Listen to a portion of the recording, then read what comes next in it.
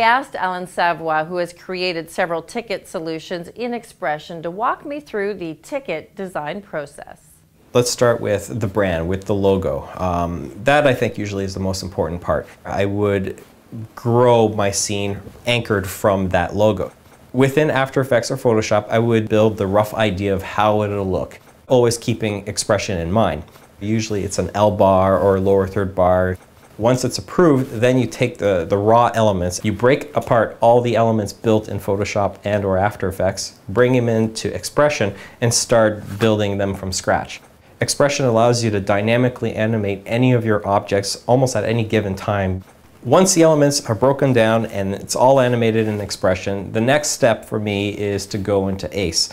You can filter your layers, where your quads are, where your text layers are, and properly relabel them in order to work correctly within SuperTicker. Next step is to connect it within Flow. You'll have a content manager who uses Flow, who will create content, whether it's weather, whether it's stories, and connect it to the appropriate project within XPression. After that, time to go to air.